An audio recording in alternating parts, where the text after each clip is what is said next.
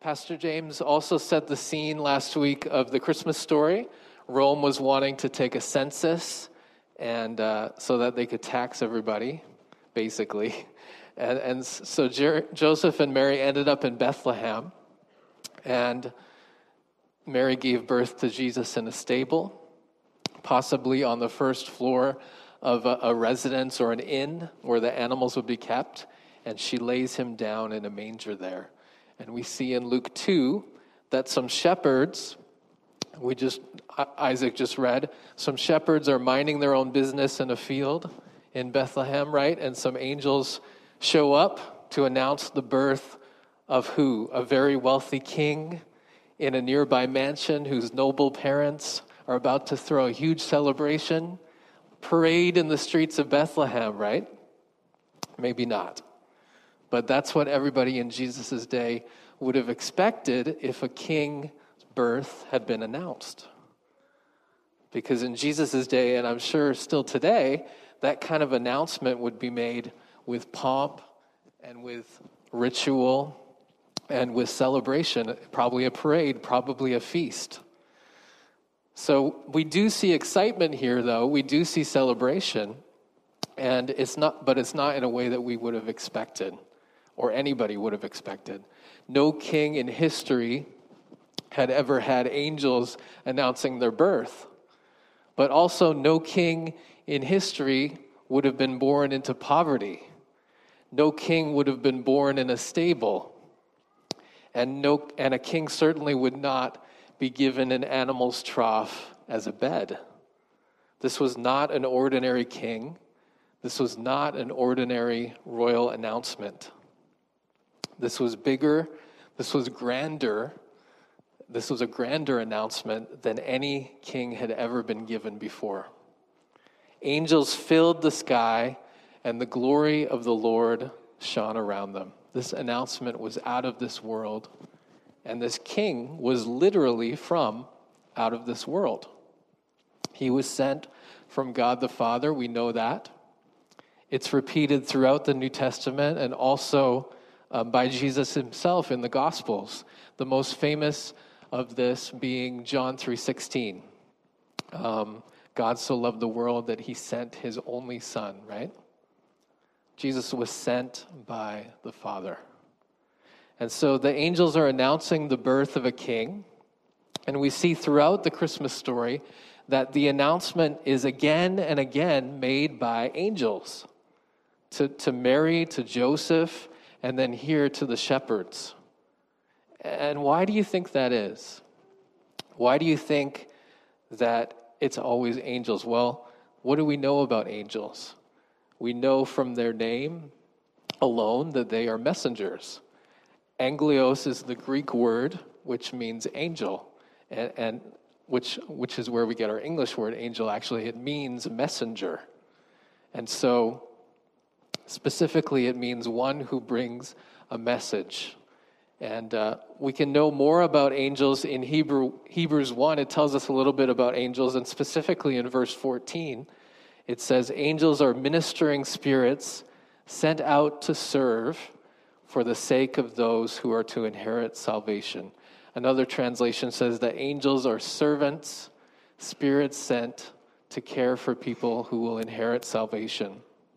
So we know that they are messengers, servants of God, tasked with caring for followers of God. How they care for us, we don't really know, but hopefully one day we will understand.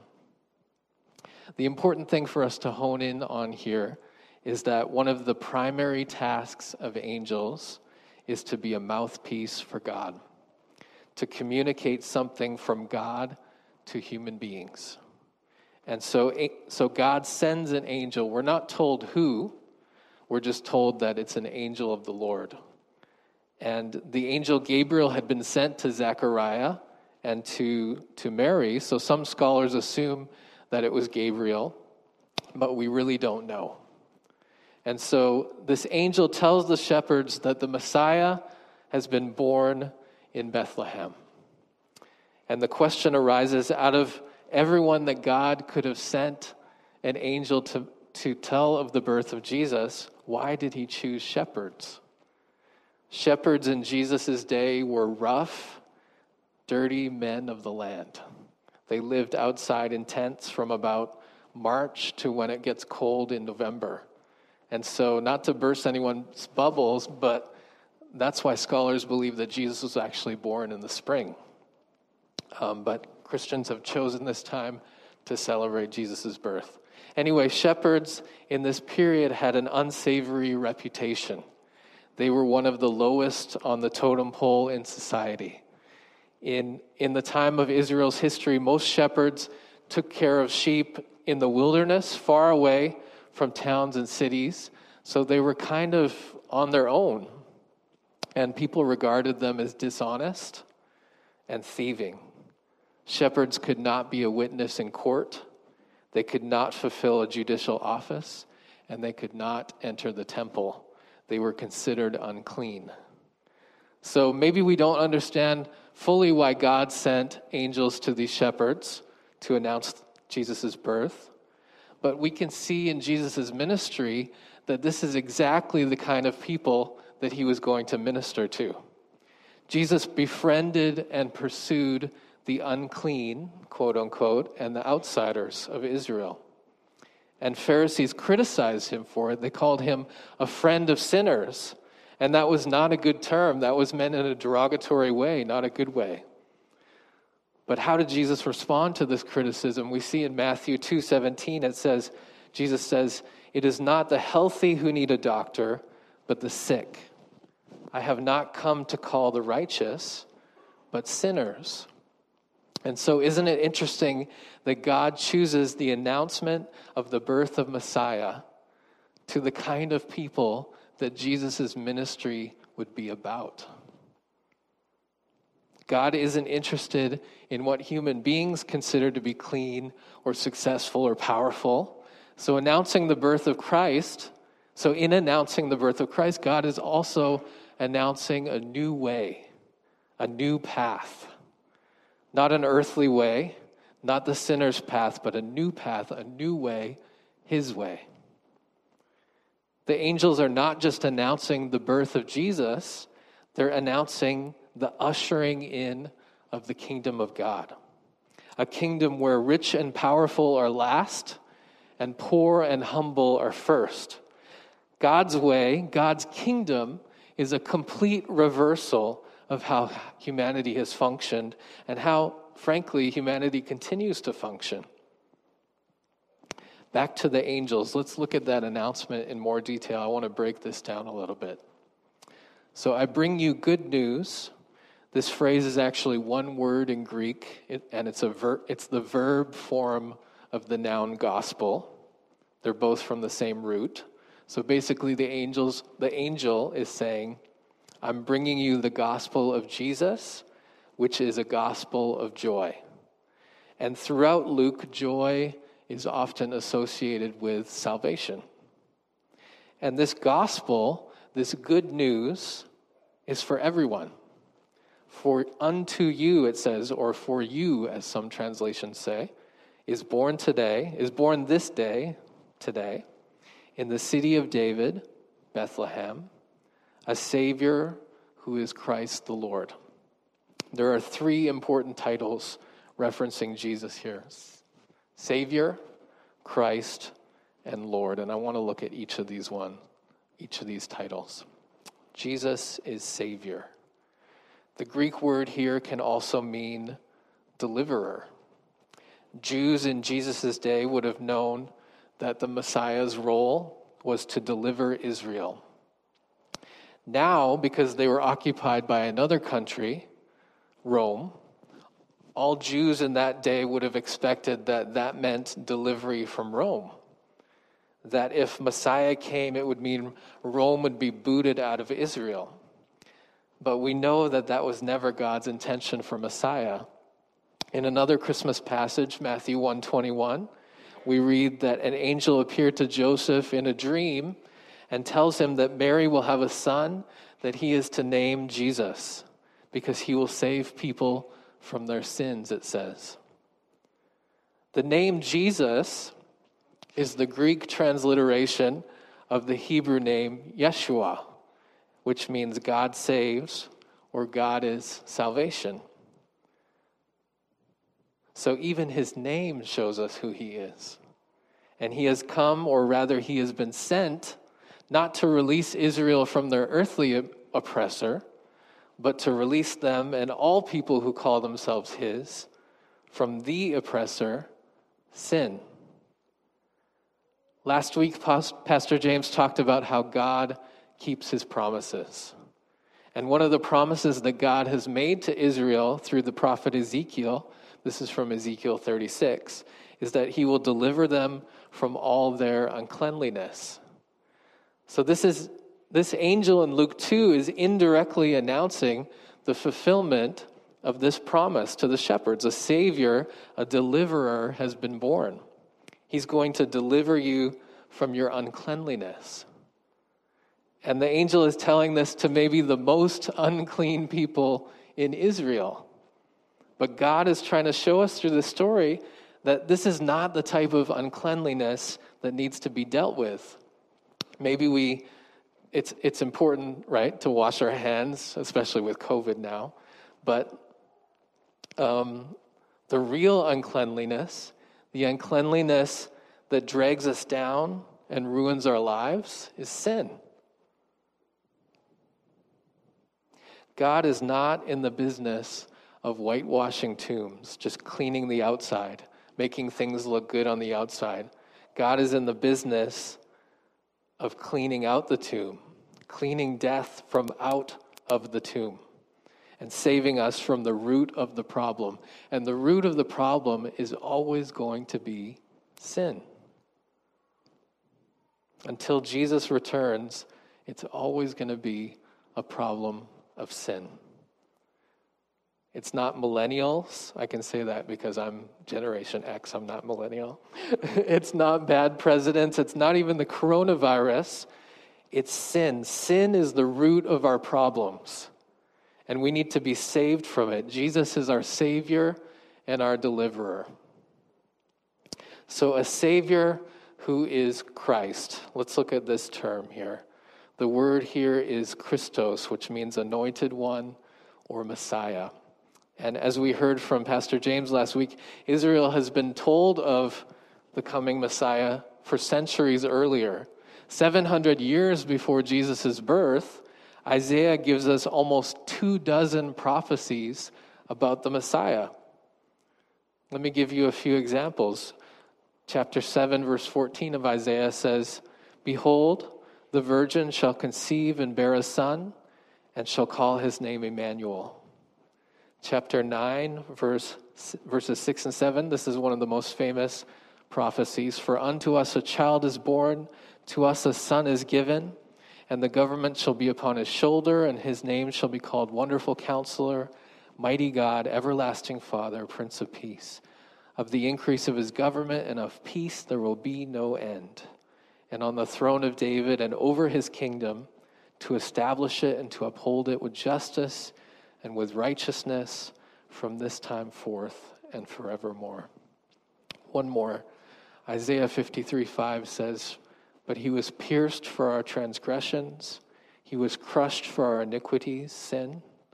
"Upon him was the chastisement that brought us peace, and with his wounds we are healed." So these are just a few of the prophecies about Messiah from Isaiah, and there's dozens more throughout the Old Testament. Psalm, Micah, Hosea, the whole Old Testament is filled with them. Moving to the next title, Jesus is Lord. This title is given to Jesus by the angel, and the Greek word here is kurios, and it means master. It was also used as a title for respect. But when kurios is used to refer to God, it's a title that means one who is in supreme authority. And I think Colossians 1:15 through 18 does a good job of helping us understand what Jesus is Lord truly means. Verse 15 says, "The Son is the image of the invisible God, the firstborn over all creation. For in him all things were created, things in heaven and on earth, visible and invisible, whether thrones or powers or rulers or authorities, all things have been created through him and for him. He is before all things, and in him all things hold together. And he is the head of the body, the church. He is the beginning and the firstborn from among the dead, so that in everything he might have supremacy. Jesus is Lord, whether we choose to call him Lord or not. And the angel announces his title to the shepherds because Jesus is already the sovereign ruler of the universe. And he's been sent to earth to be our Savior and our deliverer and our anointed King. And this will be a sign for you, the angel says. You will find a baby wrapped in swaddling cloths and lying in a manger. What would the shepherds have been thinking at this point? An angel appears, an overwhelming situation, right? And then the glory of God surrounds them, even more overwhelming. The angel announces the birth of Messiah, the anointed one, who Israel has been waiting for centuries, but he's somewhere near here, sleeping in an animal's feeding trough. What would they have been thinking? If we were there, we might be thinking, how could the Savior of our nation be lying in an animal's feeding trough? But the shepherds roll with it. Okay, whatever you say, we'll go check it out. We don't see the shepherds questioning the situation at all, do we? How do we see them responding? We see them saying, come on, let's go check it out. If God is sending angels to tell us about this, something's got to be going on. Something must be happening. So I want to break this all down, and I want to talk about how everyone is responding to this announcement. So the first responders are the shepherds. How did the shepherds respond? They responded in belief, right? They heard the angel's announcement. They were terrified, but they heard what the angel said, and they believed. And they acted on that belief by going to Bethlehem to find the Messiah. And then when they come back, we read in verse 20, they glorified and praised God for all they had seen.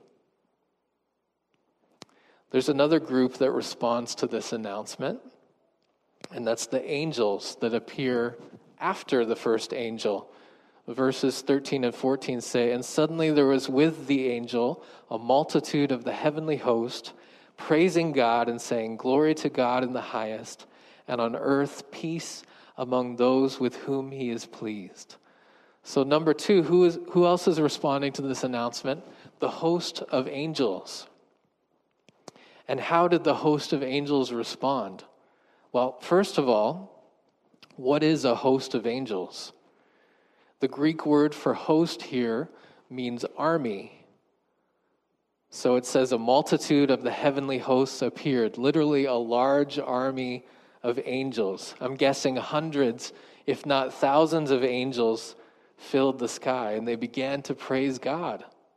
And why are they praising God? The angels are praising God because they're responding to the announcement of Messiah. This is the biggest event in human history, and they can't contain themselves. This is it. This is what all the prophecies were about, and they're being fulfilled. The angels are rejoicing at what God has done in sending his Son to be the Savior of men. The angels have a heart for God. They want what he wants. I'm sure they've seen the suffering and the chaos that sin has brought to men.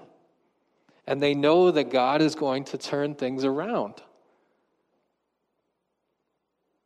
Maybe they don't know all the details at this point, but they know that men are lost and they need a Savior. And God is starting something new. God is stepping into the history of men. And the angels are praising God because of this. They know that the end result will be God's glory. He moves, people turn to him, and he is glorified. Glory to God in the highest, and on earth peace among those with whom he is pleased. You see, praising God is the proper response to all of this. not only for the believer, but for all of creation. The shepherds believed, and when they returned from seeing the baby Jesus, they glorified and praised God for all they had seen and heard. Praising God is the proper response, not only for those who believe and respond correctly, like the shepherds, but for all of creation, and the angels are God's creation too. The third group of people or person who responds to this event, or this announcement of Messiah, is actually someone who's not in this Luke story, but I think it's worth looking at this person's response, and it's King Herod. Matthew 2:1-8 says, "Now after Jesus was born in Bethlehem of Judea in the days of Herod the king, behold, wise men from the east came to Jerusalem, saying, 'Where is he who has been born King of the Jews? For we saw his star when it rose and have come to worship him.' When Herod the king heard this, he was troubled, and all Jerusalem with him. And assembling the chief priests and scribes of the people, he inquired of them where the Christ was to be born. They told him, 'In Bethlehem of Judea. For so it is written by the prophet, and you, O Bethlehem, in the land of Judea, are by no means least among the rulers of Judah. For from you shall come a ruler who will rule my people Israel.' Then Herod summoned the wise men secretly and ascertained from them what time the star had appeared. And he sent them to Bethlehem, saying, 'Go and search diligently for the child, and when you have found him, bring me word that I too may come and worship him.' And then skipping down to verse 13, the wise men have found Jesus and have been warned in a dream to avoid Herod. Verse 13, it says, 'Now when they, the wise men, had departed, behold, an angel of the Lord appeared to Joseph in a dream and said, Rise, take the child and his mother and flee to Egypt and remain there until I tell you, for Herod is about to search for the child to destroy him.'" So how does Herod respond to the news that Jesus, the true King of Israel, has been born? This isn't the same kind of glorious announcement. There's no angels. There's no glory of the Lord shining around him. But it is still an event. These wise men, these foreigners from far away, have seen a sign in the stars that a king will be born. And that's kind of miraculous in itself, that God goes into such detail that even the stars declare his work. Psalm 19:1 says, "The heavens declare the glory of God, the skies proclaim the work of his hands." And I know this verse is talking about through creation, we can see that there's someone behind this creation, but I think it's also talking about this as well. But the wise men show up at Herod's door, and I'm sure they had an entourage. We know by the gifts that they gave Jesus that they were very wealthy. So it's not just three guys on camels showing up. This is probably a huge scene when they arrive. And so how does Herod respond? Herod believed. Herod actually believed this announcement that a king had been born. If Herod had not believed the wise men or the prophecy that the chief priests and scribes showed him from Micah, we read that in verse 5, then he wouldn't have done anything. He would have just ignored it and he would have moved on. But he didn't do that. He reacted. And before I talk about that reaction, I want to talk about this point a little further. Herod believed, but there's something here that we need to understand. Just because we believe that God exists or believe that prophecies from God are real, like Herod here, doesn't mean that we're believers or Christians. I think follower of Jesus is a better synonym for Christian. James 2:19 says, "You believe that there is one God? Good. Even the demons believe that and shudder." Even demons believe in God. Of course they do. They believe that he exists and they hate him. We don't become Christians by believing that God exists. We are Christians because we follow him. I met up with an old high school classmate years ago. This was after I hadn't seen him for a while. And we went to a Christian school, So we were Christians, right? Anyway, I started talking about my faith, and I hadn't been going to church for a while, but I had recently started going back because God was doing something in my heart. And I shared that with him, and he said to me, I still believe in God.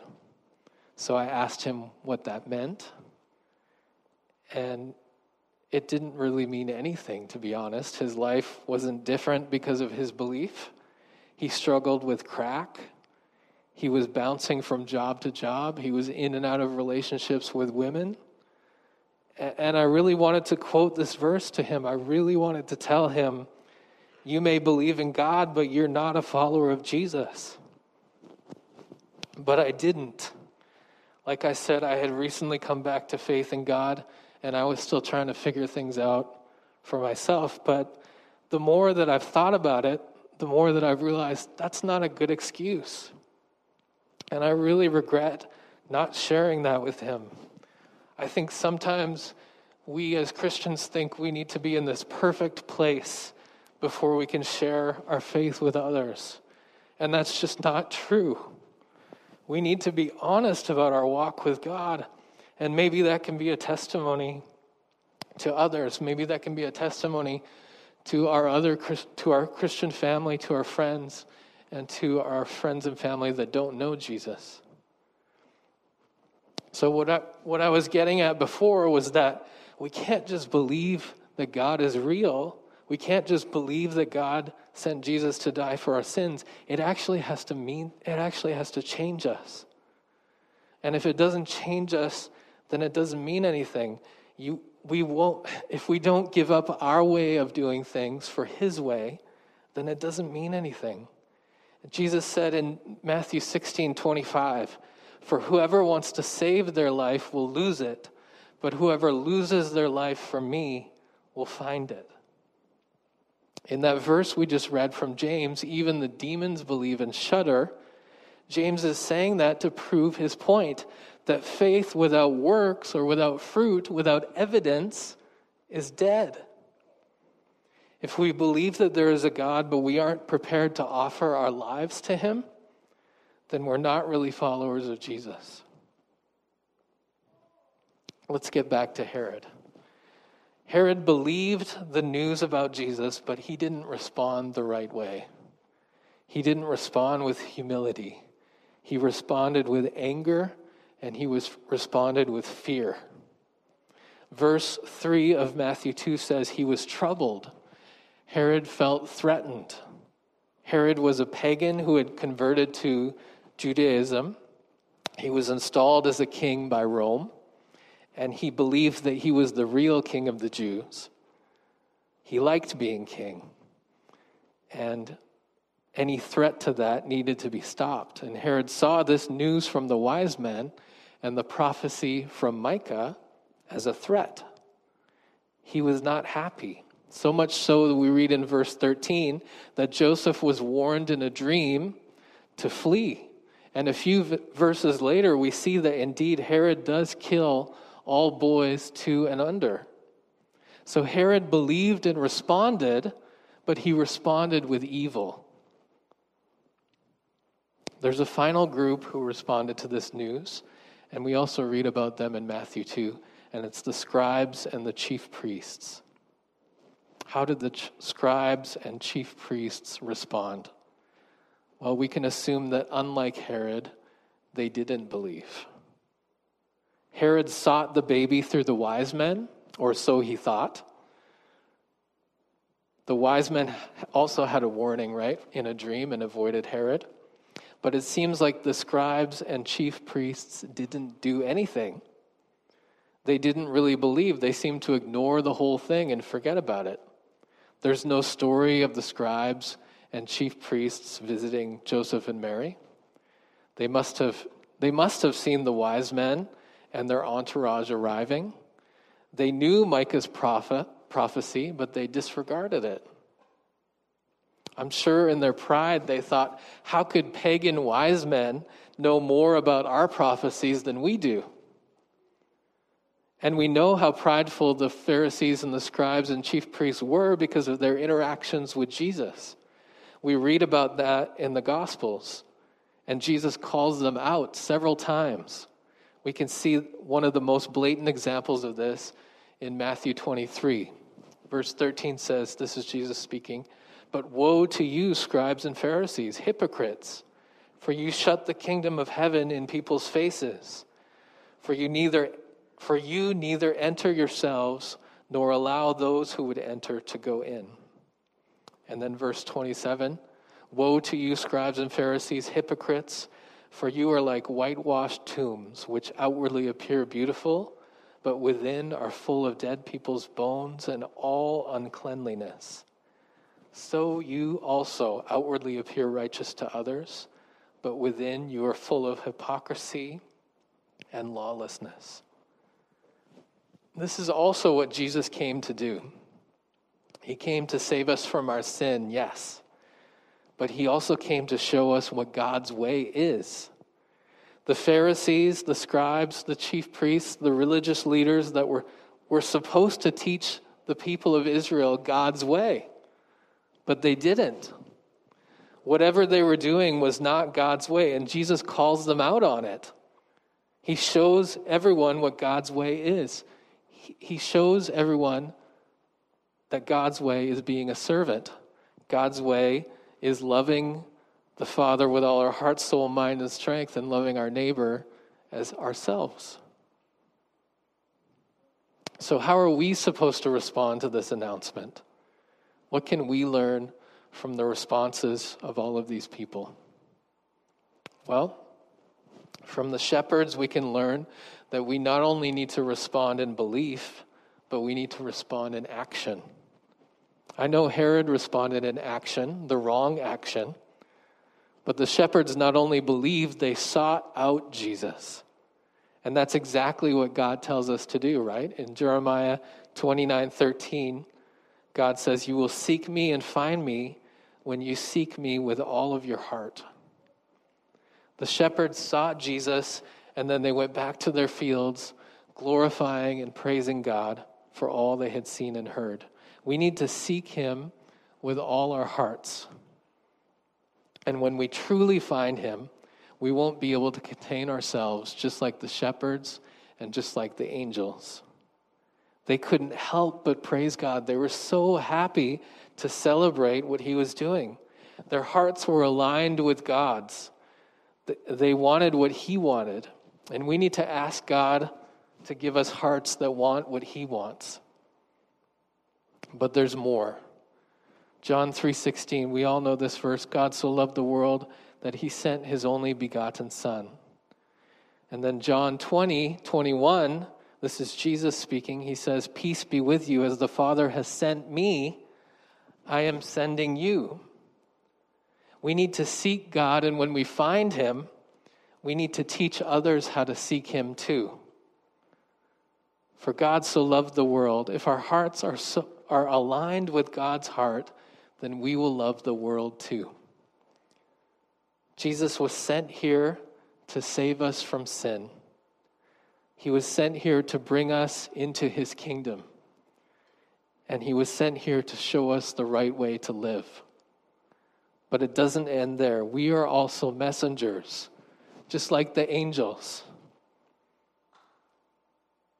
And Jesus is sending us to bring good news to all people that will be great joy for all of them. For unto you is born this day in the city of David a Savior who is Christ the Lord. Let's pray.